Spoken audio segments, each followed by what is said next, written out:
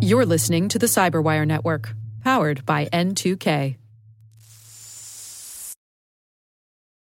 Thanks for tuning in to today's episode of Security Sandbox. If you like what you hear, please rate and review us wherever you get your podcasts. Welcome to Security Sandbox. I'm Amanda Fennell, Chief Security Officer at Relativity, where we help the legal and compliance world solve complex data problems securely. And that takes a lot of creativity. One of the best things about a sandbox is that you can try anything. This season, let's explore how curiosity and personal passions inspire stronger security. Grab your shovel and let's dig in. In today's episode, our sandbox heads to the Comedy Cellar for an ad-lib conversation on the importance of being comfortable with being uncomfortable, both in security and in stand-up comedy. Joining me today are two of my cybersecurity colleagues who share a similar passion for humor, Thomas Quinlan and Mark Bleicher. So let's hit the stage and hope these jokes land better than a Cat 1 incident alert. Before any questions here, I want to add a bit of context to how we know one another. Today is our first time that all three of us are back together after 9 years, since 2012. Tommy and I first met at Guidance Software, and after many overnights in a cold forensic lab in New York City, when we went to work at Booz Allen Hamilton to support the government, I followed not long after when he went there. Our trio was complete, and we found our third amigo when Mark came on to support the Veterans Affairs Project. So good jokes, and we have to have characters in a setting. We've now got those two requirements. Let's dig into some plot. You ready? I'm Tommy, excited. I know. Here we go. Let's get ready for this. You authored Adventures in Cybersecurity, which is a humorous autobiographical account on some of those years that we had together and others. What's one of the funnier moments that you remember when all of us were together at Booz Allen Hamilton? So I reread my own book, which was a weird experience. And I found that when I was discussing those times, largely one person kept coming up. I know who it was. I know who it is. I won't say any names. He has a code name in the book. His name is Rahul.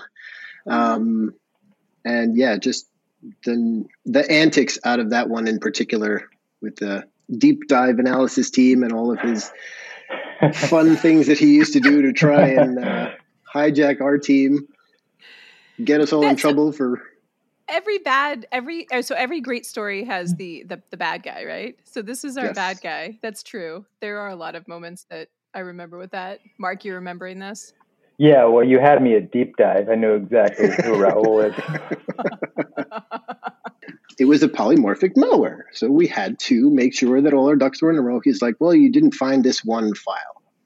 And that one file happened to be a text file of all things that happened to have a timestamp that was very similar to our investigation. And so we're going back and forth with this general person. Wait. And there's like a 5-star general in the room and everything. Yeah, exactly. This was like every climactic thing you could think would happen in this moment. Like the movie is like Swordfish. Everyone's in this room. But okay, go ahead. Yep. I say the customer, but it was essentially the government. And to your point, lots of very important people in the room. And effectively, he gets to this point. He said, well, why didn't you know about this piece of malware from this threat feed? And I was like, what threat feed? He's like, the threat feed that we all get. Mm-hmm. And I'm like, I don't get that threat feed. And then he looks at me. He's like, why don't you get the threat feed? I'm like, I've never heard of it before. And then he turns to the other people in the room. He's like, how about you guys? Did you get them? And everybody around the table is looking at this guy like, we've never even heard of that. What are you talking about? And so he looks at Rahul and he says, what's going on here? Why are they not getting this threat feed? Why don't they have this information? They're on a need-to-know basis and they don't need to know. Oh, my God. This might be, Tommy, one of the only times I spoke up in that 5 years together that I actually was like, who determines need to know? And it's hard to be like the only woman in the room a lot of times. So I didn't normally have much to say. And I was also in a learning phase in my career. But I remember asking that question, who determines need to know? And he said, I do. Exactly. And to be clear, that was Rahul that was saying that, not the general guy.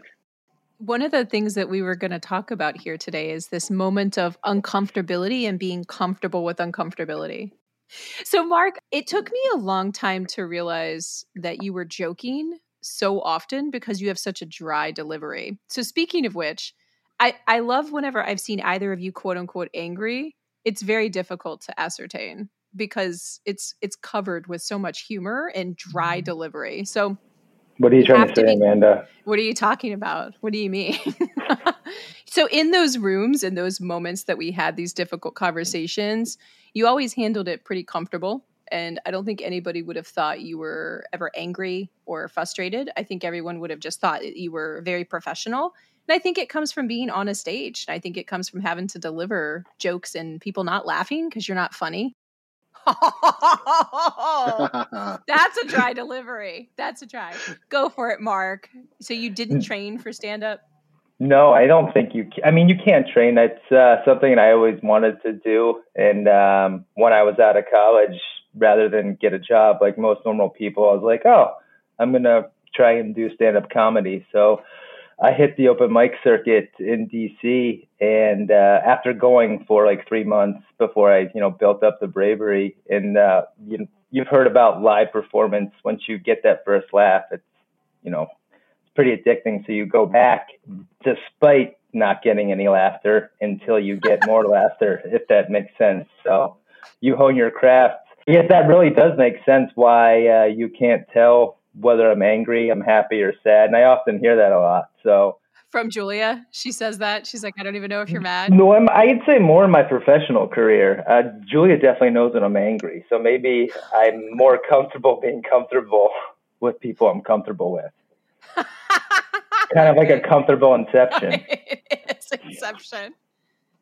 So how do you know whenever you're in a room and things are going too far and you have to pull back?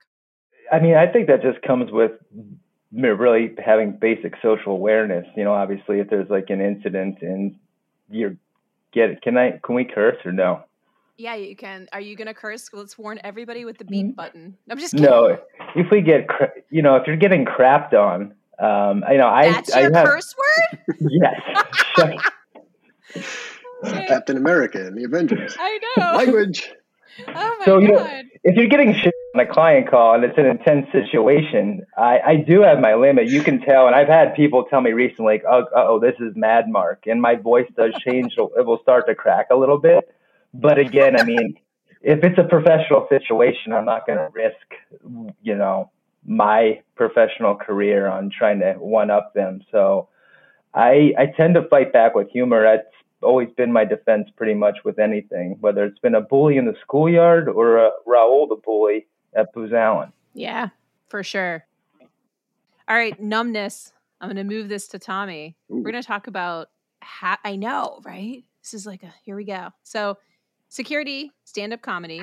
We've all been in a room with executives, boards. Are you always prepared to fail and not get that laugh, or in your case, not get that somebody who resonates with the information that you're explaining? And how do you learn to be comfortable with being highly visible and an error could be catastrophic to your career? And by the way, Mark, just headline, this is coming to you after Tommy. So. Okay. I got to do some research. Let me Google that for you. Yeah, I was going to say, mute yourself and start typing. The easiest thing to do is to prepare as much as possible, but there's always going to be situations where you're just not prepared. We have a saying that there's always somebody in the room who's trying to play stump the chump, and you effectively have to sort of plan for that person. And in order to do that, you have to be prepared. And there's always going to be things you don't know. So if you don't know something early in your career, you'd be like, well, I just attach the flange and things work, and you just make something up. But that doesn't really hold water once you get past like the first 5 minutes of your career. So you just tell them, I don't know, I'll go look it up kind of thing, or I'll get back to you. But I mean, sometimes it can be very difficult at times to actually maintain one's cool when people are just obstinate and they're being obstinate on purpose. I mean, the things that we do are essentially trying to convince people to change the way that they're doing technology. And there are a lot of people who really don't want to do that, even if it is better in the long term. Well, I mean, okay, It's interesting that the adoption cycle for things in security or in technology take like 5 years for people to get on the bandwagon. And I say this as somebody who works at a cloud, like, SaaS, as in terms of a company. Cloud adoption is painfully slow, even though everyone acknowledges like it's the right thing to do. It's better in a lot of different ways, infrastructure, security, potentially, and so on. But the adoption is super slow. And so you have to learn how to have that interaction end up being positive for that person, even when they're obstinate. And because if someone's just obstinate, you got to keep navigating through it, and you got to keep trying to make sure that the light gets lit within them so that they follow it. The other thing that I find particularly useful is trying to imagine what other people are afraid of. They're not being purposefully obstinate. They're afraid. They don't want to change. And it's that sort of thing. And when you understand, it's emotional intelligence, basically. When you can understand what the other person is going through, then you can lift the rock. You can identify, hey, there's this rock here. This person is hurting, afraid, etc. What do I have to do to try and make things better for that person? There won't always be an answer. The rock might be too heavy for you to lift. The person may be holding on to the rock, but at the same time, if you make that effort, you're always going to be in a better position than if you don't. I think that that's how I've tried to train people that I work with over the years, is that the easiest thing to do is to always like think about what that person's solving for and all they're wanting to hear, so that you can understand what their experience is and things like that. And so there's a lot of empathy involved. I have a story that I stole from my boss, and I don't know where he stole it from, and it doesn't matter, but it's a great story and it's very short. And it's just basically that the difference between empathy and compassion. When you come upon someone who's in the road and laying down and has a huge rock on their chest, and this person is saying, oh my God, this hurts and it's very painful, etc. The difference between somebody who lays down next to them and says like, oh, this does hurt really bad and it's so painful and I can totally feel it. So that's empathy. But compassion is whenever the person helps them remove the rock from their chest. And so empathy is useful, but compassion can be better. All right, Mark, you Googled this. You've had the time to look it up. Were you always comfortable being in the room whenever something was going to be a difficult conversation, or did you learn anything over time? I think Tommy hit on it. I was horrible, absolutely awful in front of clients, especially high stress clients. I've been asked to leave clients, I'm sure we all have, or not part of something just because they didn't agree with the recommendation. It has come with experience. It probably took me at least 10 years to be comfortable with myself and really just not giving a shit and, just trusting my own instinct and reading the room. The decisions you make in fear are the worst decisions of your life. And I've seen that consecutively time over time. So stop. Anytime you're feeling that pressure and that fear, just stop and breathe through it and recognize beyond that, because the beyond is where you're going to get a better idea of what to do and calibrate better. Mark, I interrupted you.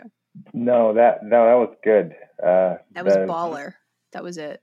I guess had I stuck with comedy, I always often think about this. Could I have gotten to the same level that I have in my career now with comedy? Mm-hmm. But obviously, one pays the bills, the other doesn't for a while. So it comes with experience. Are you going back to comedy? Like, are you planning to go back? I think that's what I'm saying. This is my reintroduction.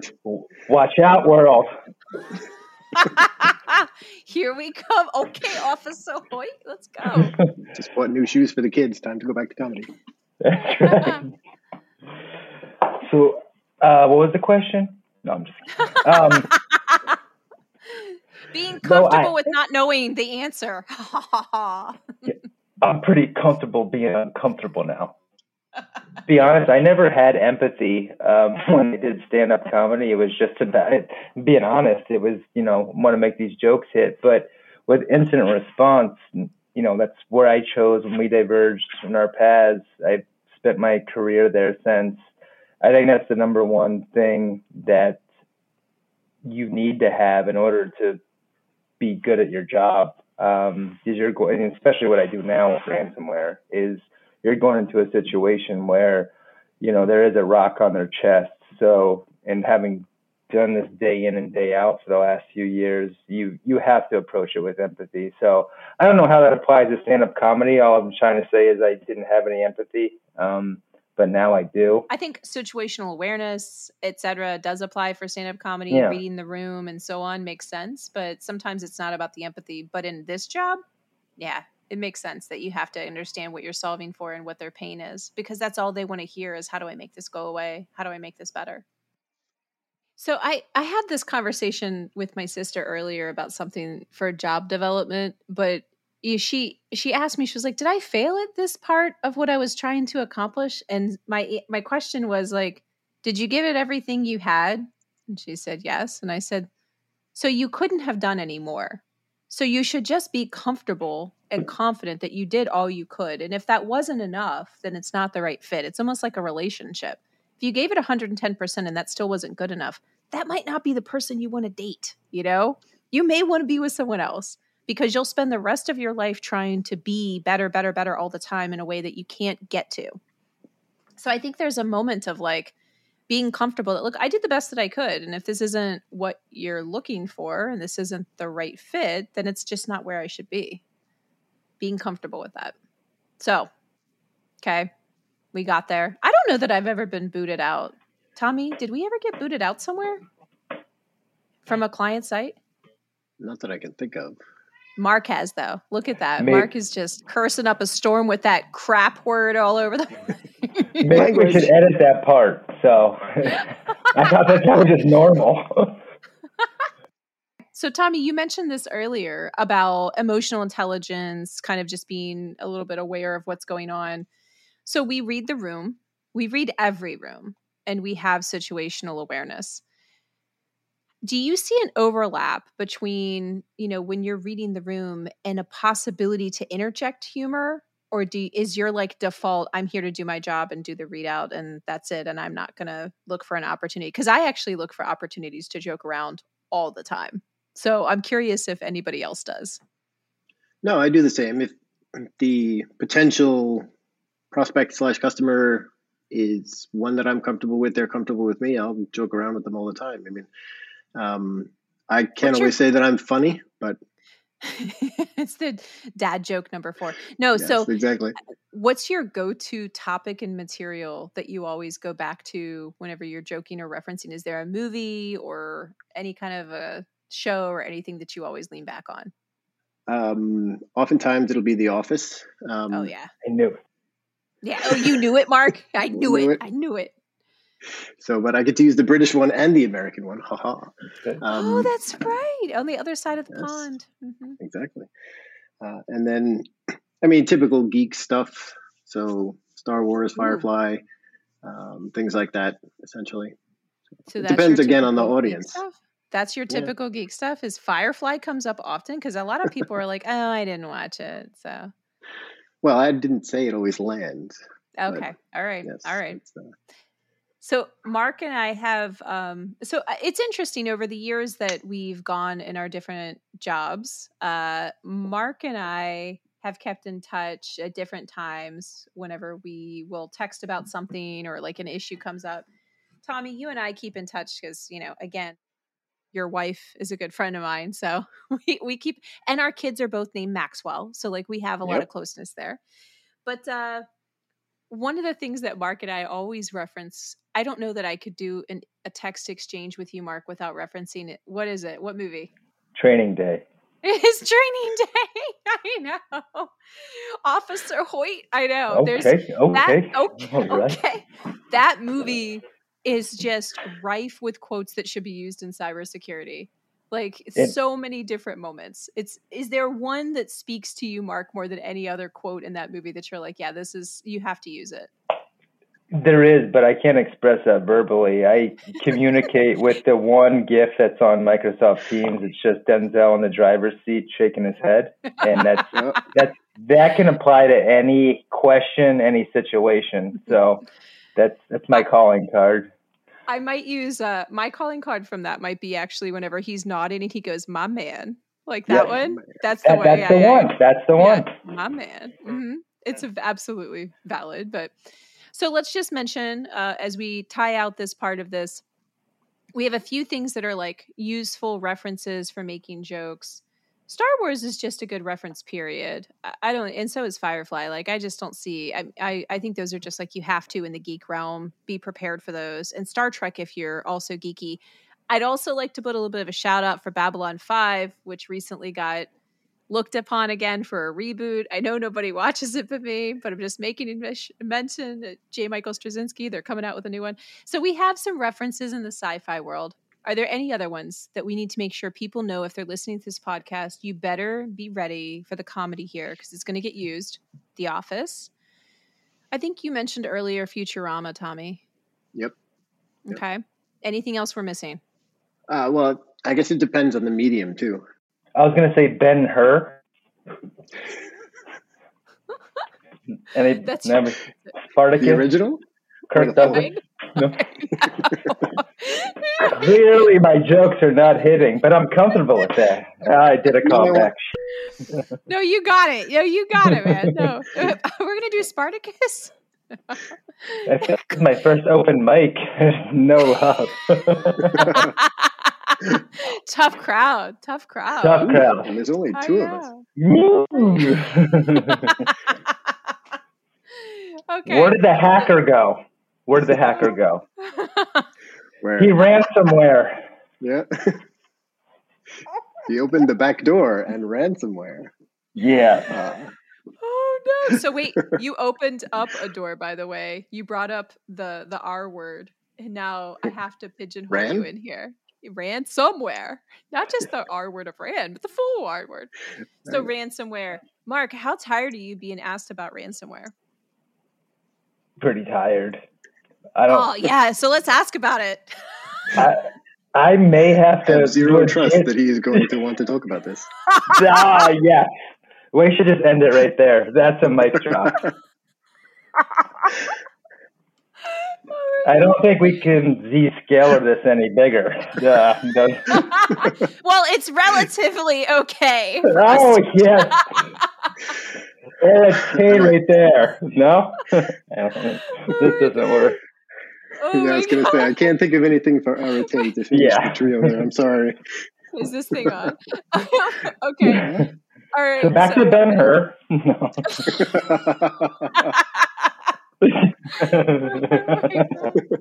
Okay, we're gonna do a wrap up.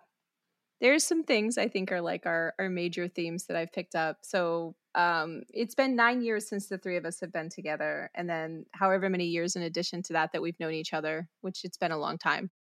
Couple things that are big takeaways for me.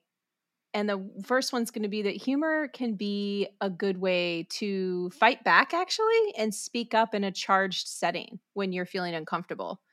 So it's not always opportune for us to make a comment or speak up in a way that's very assertive and confrontational, but humor can be the way that we do that. So it's a useful tool to have in our toolkit. The second one is that our jokes can work in stand-up or at work, but it depends on your audience. So you have to read the room. And hopefully there's some familiar references that you share with the people that you're talking to, which are helpful. So if it's sci-fi or et cetera. And then the last thing, because I always end on 3, never let go of the best people that become your friends from work. Because of you too, I will say, never let go of the good people that you find that become your most treasured friends that you could bring on a podcast many years later. Agreed. Thank you. Agreed. Yeah. Thank you both for being here today. And I'm super excited that we did this. I can't wait to have you back again. Likewise. Thank you. Yes, thank you.